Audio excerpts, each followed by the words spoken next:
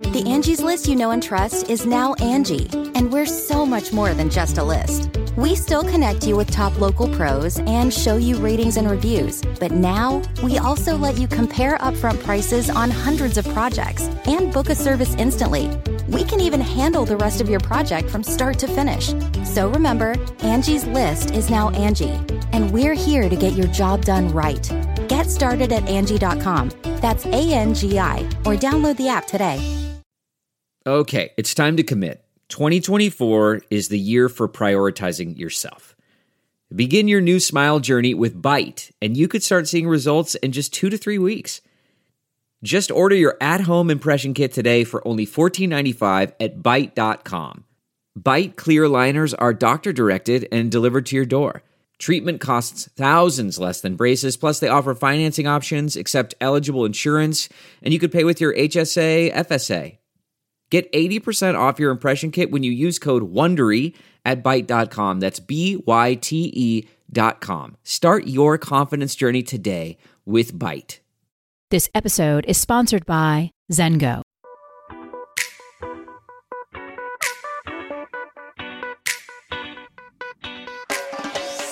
This is the Hash Podcast. Stay informed with the latest on Bitcoin, ETH, the metaverse, Web3, and more, with stories that matter to the crypto world. All on the Hash for your ears. You're listening to the CoinDesk Podcast Network. Hey there, happy Monday. Welcome to October 10th. You are watching CoinDesk TV. It's the Hash. I'm Zach Seward. We are here with you today. I'm joined by Will Foxley, David Morris, and Jen Sanasi. Let's get this thing going. All right, David, you are starting us up today with a little bit of financial censorship stuff. Take it away. Yeah, a pretty crazy story unfolded starting on Friday and over the weekend. PayPal published an update to its AUP, acceptable use policy, that indicated that any PayPal user who was deemed to have been spreading misinformation would be fined $2,500 by the payments platform. Very quickly, PayPal issued a statement that claimed this was an error, that this policy was never intended to be implemented. We can discuss that. But we also have a lot of evidence that over the years, PayPal has, whether or not it's an explicit policy, done something like this to various outlets and individual users. And it's just another bit of financial censorship, as Zach said. And then we have a tweet here from David Marcus, formerly a high up in PayPal, saying that it is betraying its mission. So, yeah, we have these centralized services that are willing to take your money if it's politically convenient for them. Lots to discuss here. Jen, you seem disgusted. Yeah, that's one way to put it. I think this story highlights a lot of things for me. One is that so many people don't read the fine print. I personally get emails from PayPal every week talking about updates to their terms of service. And I'll be honest, I don't read them all the time. And this was very jarring to read. The apology for the confusing language just feels like such a cop-out. It read like, I'm sorry you realized what the term said, and so now we didn't really mean it because it was unlikely that we would have enacted it. But the fact is, we wanted to be able to enact it if we had to. But anyways, you've noticed, and so now we are sorry. And it's just, this whole thing has highlighted for me the conversation that we have so often on this show around CBDCs and financial censorship. I think people should be reading this story and thinking about, being censored for their thoughts and what they're saying, not only by private companies, but by governments and governments who have sway over private companies. And so, yes, David, you were right to read the disgust on my face. But Will, you look just as disgusted. So I'm going to pass it off to you. That's just my resting face. No, they say that on Fridays, you should put the bad info out there because no one's going to be able to see it. But it doesn't really matter in the age of Twitter, right? When Elon Musk is tweeting at you for your poor policy decisions, and there's nowhere to hide, you're going to be found. And PayPal, of course, reversed policy on this. I do want to take a larger step back, though, and look at the financial picture. It's not that PayPal decided to do this. It's where everything is going, right? It's not just PayPal. PayPal is just very out there. People use a lot. People use Venmo. But guess what? This is coming to everybody. There's a lot of laws that have been enacted in the past 5 years on financial censorship. There's laws going back to the Patriot Act in the early 2000s about financial censorship. There's stuff going back to the 70s with banking acts about financial censorship. It's only becoming more progressive. And that progression tends to step on limited private users who do not want to have their names out there. But that is the way things are going. That's why PayPal is moving that direction. It was interesting to see that they pulled back after after Marcus went after him, after Elon went after him, after a few other Twitter users were like, "Hey, PayPal, we're not here for this. We're going to shut down our accounts." But I think this is where a lot of other money custodian users are going to be going, right? So this is why we care so much about privacy, why we care so much about Bitcoin and other cryptocurrencies, because cryptocurrencies enables a future where we might have some protections against overreaching officials and regulators. David, I'll throw it back up to you. Yeah, definitely a welcome point regarding the broader trend. However, I wanted to point out that PayPal is individually facing consequences for having publicized this. Their stock is crashing this morning after the exchange over the weekend, down over 5% the last time I checked. And that's worse than several fintech ETFs and indexes around the world. So they're underperforming the rest of their category because they got caught kind of publicizing this. I also really quickly just want to emphasize that, this policy is actually something that PayPal already seems to be acting on. We reported several months ago about two news outlets called Mint Press and Consortium, which are legitimate news outlets that feature really quite celebrated American journalists. And they had thousands of dollars frozen by PayPal for reasons that have still been unexplained. So even though PayPal, quote unquote, reversed this statement, they actually do already behave this way. So it's not something that you can just rest easy about. Zach, you want to chime in with some last words here? Yes, this is the big bad boogeyman that crypto people have been preparing to go to war with all these years, right? Censorship resistant platforms, neutral platforms for the unimpeded flow of information and money. And that's the dream. Experiments like this quick little blip that popped up and was seemingly corrected, that's what it's all about. I mean, I think people who maintain that they want free speech, they want value neutral platforms for the transfer of money. And when you're working with the big PayPals of the world, or you're working with other entities that have opinions on what is good and what is bad, sometimes that can backfire. And I think what we're seeing here is some of the big picture around these neutral platforms and the prospects, the value of these platforms, right? So I think these conversations are super important to get out there. A little bit of histrionics on Twitter, of course, when we see such stuff like this. But in general, those core issues, I think they're certainly worth discussing. And we saw a little bit of discussion around them this weekend that we don't often see. So that's my take. I think we're going to stay in the payments realm, I believe. We're going to go over to Signal, mobile coin. Will, you got this one. Take it away. Oh, yeah. This is a nice pairing with the PayPal topic this morning. Privacy-focused cryptocurrency and payments firm MobileCoin, in collaboration with stablecoin platform Reserve, has launched a stablecoin dubbed electronic dollars, or EUSD. This project essentially enables to break down a transaction graph for users out there who want to have a stablecoin experience but do not want to be tracked. It is fully KYC'd for on-ramp and off-ramp, and it integrates with your cell phone, notably Signal, so you're able to send a stablecoin payment through a messaging application, or at least that is the larger ambition. This project has been in the works for a little bit. Cool to see this announcement come out this morning. Zach, actually going to bump this one back up to you. There's a few things in here that I actually want to tee up just to get your take on it. A stablecoin and privacy, those things have never really worked together in the past because you need to have some sort of reserve behind things. We've seen things like algorithmic stablecoins that they tried to implement privacy on top of, but the economics don't work. If you try to do privacy with reserves, well, that's tough also because those reserves have to be sitting in someone else's pockets. Curious to get your take on those two things in this announcement.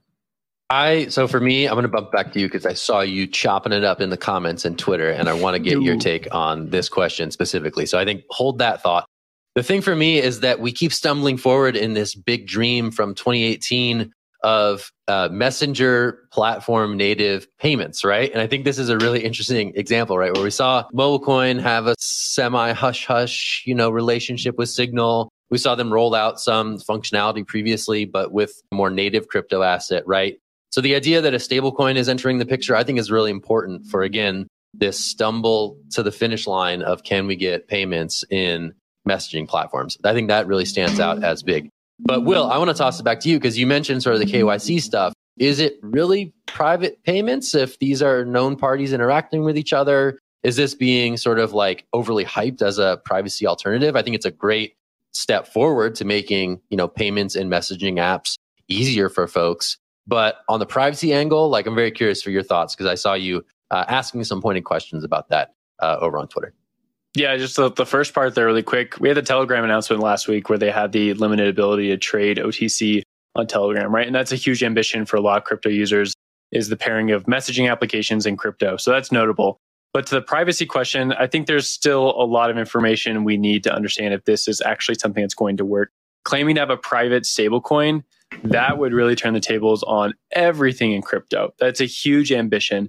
And from this announcement, what we see right now, this seems to be an ambition, but it doesn't seem to be much more than that. There's some information in there that does show that there's some privacy elements in here which are great. There's implementation of zero knowledge proofs, sort of break up the peer-to-peer nature of these things. So only you have the information about your transaction and nobody else does. The counterparty, of course, that you're sending money to would have the information on their side, but there's not going to be some over-governing body that can look at all your transaction history. The issue with a lot of these private stablecoins, though, is the reserves, right? Like I need to have a dollar somewhere to back up that stablecoin. And if that dollar is in someone's bank account, it necessarily has KYC information around it. Government probably can get its hands on it. And what does that mean for your electronic representation of that if it's stolen or if it's taken or if it's just sitting there separated away from your transaction? Can mean a whole host of things. Doesn't necessarily mean that it's broken, but doesn't mean that there's necessarily true privacy. And they even say at the very end that they have on and off ramp KYC. So this project is both private and fully KYC. And to a lot of people in the privacy camp, those two things don't work together at all. So it's almost funny. To some people, they say, well, you can have that. You can have a little bit of both the best of both worlds. I don't necessarily agree with that. Yeah, I would tend to fall in the camp that thinks that, like, at least in theory, there is a middle ground here that might work in terms of on and off ramps that are KYC'd, but transactions that are obfuscated. I have a totally different concern based on reading this story, which is that MobileCoin runs on its own blockchain and its tokens are bridged to Ethereum. One of the things that we've learned over the past 2 years is that, at least on its face, is a terrible idea. Bridges get hacked all the time. Wrapped tokens ported to Ethereum are not safe. And the question, I guess, that I have for probably Will again is, the MobileCoin blockchain does not seem to store the value, but it still seems to be a serious risk if it's a bridge that is interacting with Ethereum and other chains only through wrappers. So I don't know if there's anything on the roadmap that you can talk me down with, but that to me seems almost more of a concern than anything else.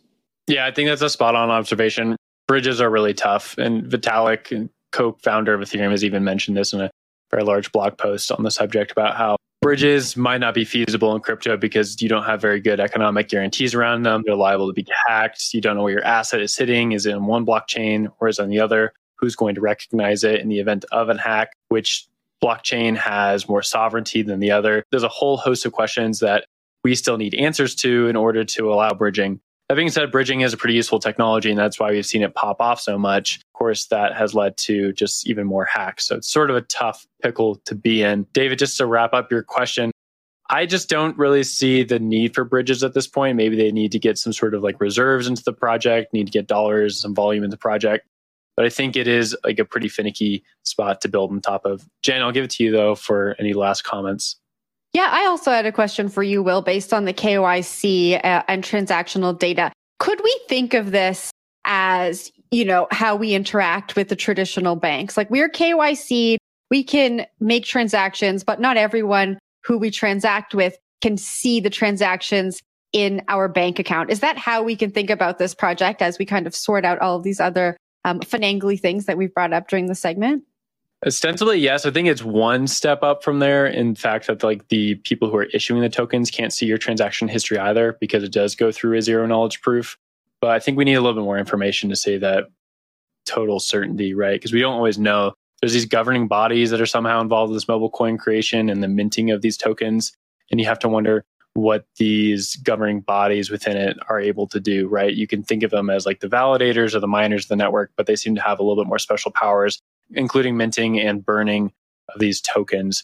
And then there's also this multi-sig that it's backed up against. And when you have a multi-sig involved with any sort of chain, then you really have to start asking questions. Whenever there's a multi-sig involved, that's normally where you see a hack begin, because someone is going to get compromised at some point. That's why you can't really build on top of them. That being said, I think there's more information to come on the story in the near future. So I look forward to more of those developments. Zengo Crypto Wallet is an on-chain crypto wallet with no private key vulnerability, leveraging advanced cryptography called MPC, which, until now, has only been available to multi-billion-dollar institutions. Zengo is the most secure Web3 wallet and the best place to keep your digital currency, NFTs, and assets secure. It's also fully recoverable using the wallet's biometric recovery kit. Get started at zengo.com/hash and use code HASH to get $20 back on your first purchase of $200 or more. Terms and conditions apply. See site for details.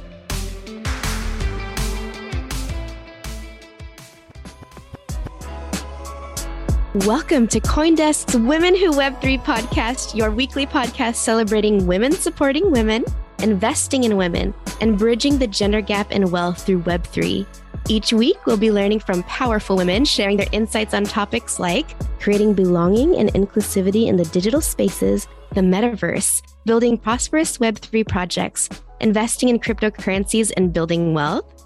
And we have how-tos from founders and builders who have been there and done that, healing sessions to give you the power to overcome imposter syndrome, and everything you need to level up in your crypto journey. At the end of each podcast, stick around for some Zen with a relaxing meditation to center you after absorbing all the stories and the knowledge. I'm your host, Cams, and I'm on a mission to empower women across the globe to unlock the unlimited potential and earning power inside themselves through Web3. Whether you're just crypto curious or a crypto connoisseur, this podcast is for you. Let's get it. We're talking about Huobi, big crypto exchange, big player in the Asian crypto markets. They seem to be about to be acquired. Terms of the deal not disclosed, but About Capital is the reported buyer. We're going to see what happens with this one. But Huobi is definitely a major force in the crypto markets, especially, again, in Asia. And the fact that they're changing ownership here and now, interesting and worth remarking upon. I'm going to toss this straight to David for his thoughts.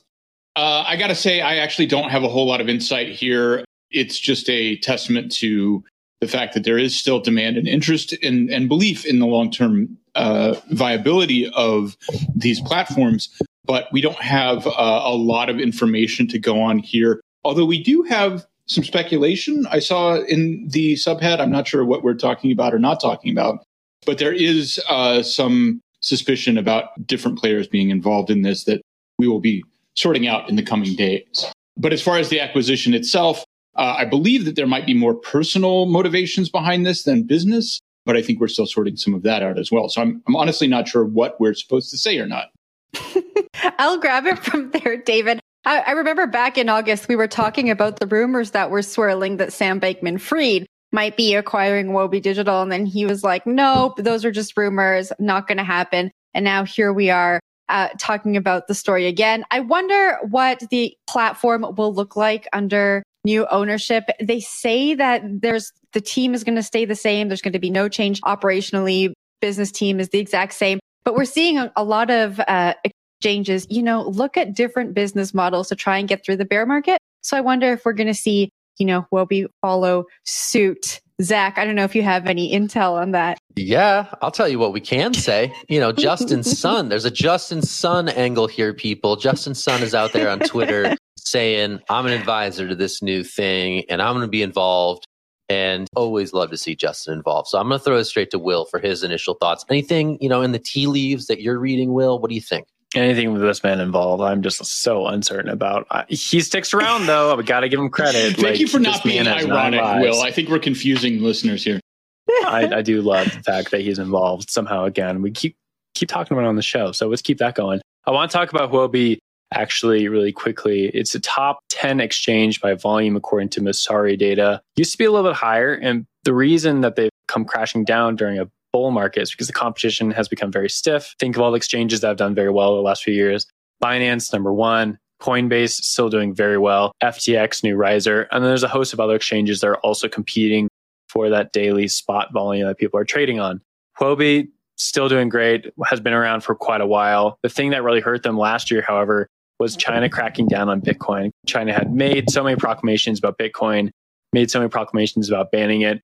And then in 2021, it actually seemingly came true where they banned not only Bitcoin mining, but also peer-to-peer trading of Bitcoin and other cryptocurrencies. They tightened down on a lot of exchanges, a lot of pools. A lot of teams decided to move outside of China. And now it's to the detriment of teams like Huobi, which were necessarily very built and ingrained in Chinese society and Chinese tech culture. Now they had to find a new home. And that's not great to be moving during a bull market that puts you behind everybody else by quite a bit. Might be a reason why Binance moved a little bit earlier, right? Binance used to be largely China-based, but they hopped all over the world. And because they left, I think it helped them out a lot during the bull market. They didn't have to put up with any regulators coming down, knocking on doors. For Huobi, they moved out and looks like they're trying to get more capital so they can go global, so they can follow up on what Binance and other exchanges have done by moving into global markets. So we'll see if Huobi can pick it up. Really tough to do that during a bear market, but we have seen some comeback stories before. So we'll have to wait up and see. Zach, I'll bounce it back up to you.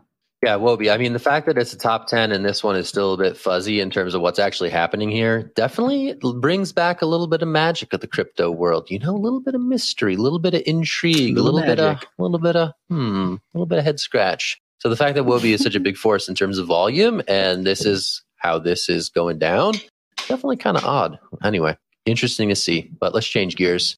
Let's go to the metaverse. Jen, let's go to the metaverse. Let's go to the metaverse.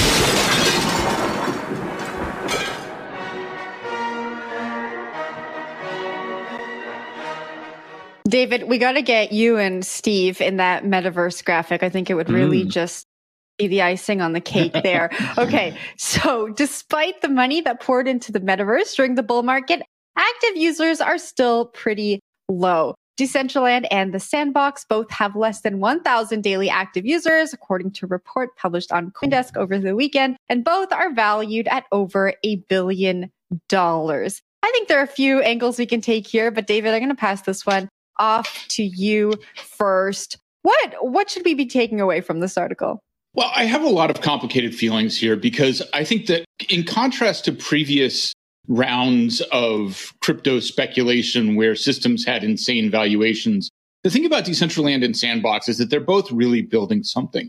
And Sandbox in particular has been inking a lot of deals where brands and big famous artists are going and doing stuff in that realm. And it is definitely surprising to see the low numbers of users. However, it's important to keep in mind that Sandbox particularly is right now just in one of its open beta seasons. So it's actually not totally in full production yet.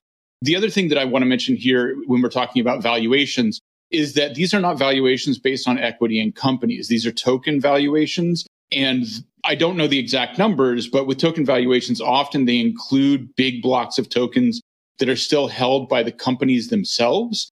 So those calculations are not always considered to be entirely accurate total market caps, simply because a lot of that liquidity is not out there. So, just a side note there.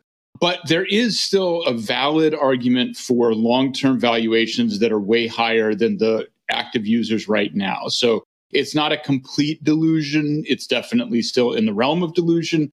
But Will, I saw your hand up. Yeah, I like that you brought up some critiques to the information we have right here. I think the token part is huge. Oftentimes what we see is people take the total supply or expected future supply of a token, multiply it by the current price, and then you have some sort of valuation. Well, we all know that's not really true. Prices move all over the place. If you're going to sell a large holding, well, that price would move a lot. So we don't quite know what these networks are valued in terms of tokens. It's over $1 billion, but probably not worth that much. And that's okay, right? Like startups, it takes a while to be worth even $1 million, let alone $1 billion. I think there's a lot of building to go on still. Just to flip it on the other side, though, some critiques here. I would be interested to know some information against other networks. So the information from DappRadar included in this article says that they have about 38 transactions on the smart contract per day. Well, I'd like to see that comparison against another project that's a little bit smaller, but still people are hyped on, right? Like maybe there's a comparison there because a smart contract to a smart contract would be a good sort of transaction gauge there. The number of users in the metaverse per day, they said about 8,000, I think, for Decentraland, if I recall correctly. That's not a ton, but it's also a bear market. There's not a lot of people out there. So I think these things are still building. We'll see what happens with it. Zach, I'll pop it up to you. Yeah, I mean, generally speaking, Web3 numbers are really small in terms of users, right? I mean, some of the bigger apps in the space are only seeing something like 15,000 daily active users. And that is according to the same, source of data on this one. So if you look and you sort of look at the number of people who are using this stuff on chain in terms of which smart contracts are being used, whether that's an NFT marketplace or a game or a metaverse, they're still pretty small. And that's worth reckoning with. Is it 38 daily active users? That seems really small. I trust that it's a small number. And I think what we need to figure out is, okay, is this small because there's poor product market fit? Is this small because the path to onboarding and using a wallet to interact with Decentraland is difficult? I know there's a way to interact with Decentraland without using your MetaMask, right? So I think there's a lot of sort of user interface and user experience questions that this really brings up. Yeah, for a lot of these decentralized applications, the elephant in the room is that there's not that many users. We're talking about thousands or tens of thousands relative to the millions or hundreds of millions that mainstream tech services are seeing. So that to me is sort of where my head is at when I see a headline like this. It's also a bit too good to be true for all the haters, right? It's like, it's an amazing headline to latch onto and say, oh, it really is a grift. And I think that's what we're seeing with this article really resonating with a lot of folks. But David, I'm going to toss it your way. Yeah, I just wanted to clarify one thing that you brought up, which is we have two different numbers here. Will pointed out that, again, I'm not sure if it was Decentraland or Sandbox, but one of them had 8,000 people per day actually logging into the interface, so experiencing the world. The 38 number is for actual contract interactions. So, Zach, as you said, people who actually plug in their MetaMask wallet, they buy something within the system, they do something that has a token cost. That's the much lower number. There's a lot that you can do in these systems without that contract interaction. So I think that's very important to keep in mind when we're looking at these numbers. All right, we'll leave it there. We're going to rebrand the Metaverse Minute to the Metaverse Minute because it's small. Anyway. Wow. Very nice. Good times. We'll be back for the show tomorrow. Thanks for watching The Hash. Check us out on the podcast network if you haven't already. Great stuff over there. Good shows. The Hash is just one of them. That's it. We'll be back tomorrow. I'm Zach. That's David. Jen. Will's here. Peace out to you all. Have a lovely day. We'll talk to you soon. Bye. You've been listening to The Hash on the CoinDesk Podcast Network. We would like to hear from you, so if you have any questions or comments, please reach out to us at podcasts@coindesk.com, subject line, The Hash, or leave us a review on your favorite podcast player. Thanks for listening.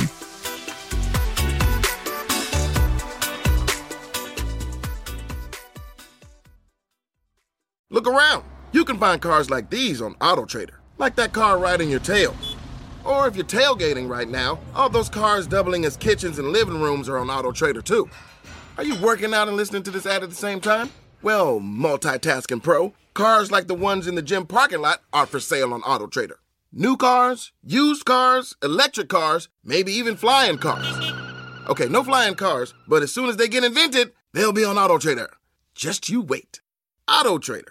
Save a little more this month. Chime checking accounts have features like fee-free overdraft up to $200 with SpotMe and no monthly fees. Open your account in minutes at chime.com/goals24. Banking services and debit card provided by the Bancorp Bank N.A. or Stride Bank N.A. members FDIC. SpotMe eligibility requirements and overdraft limits apply.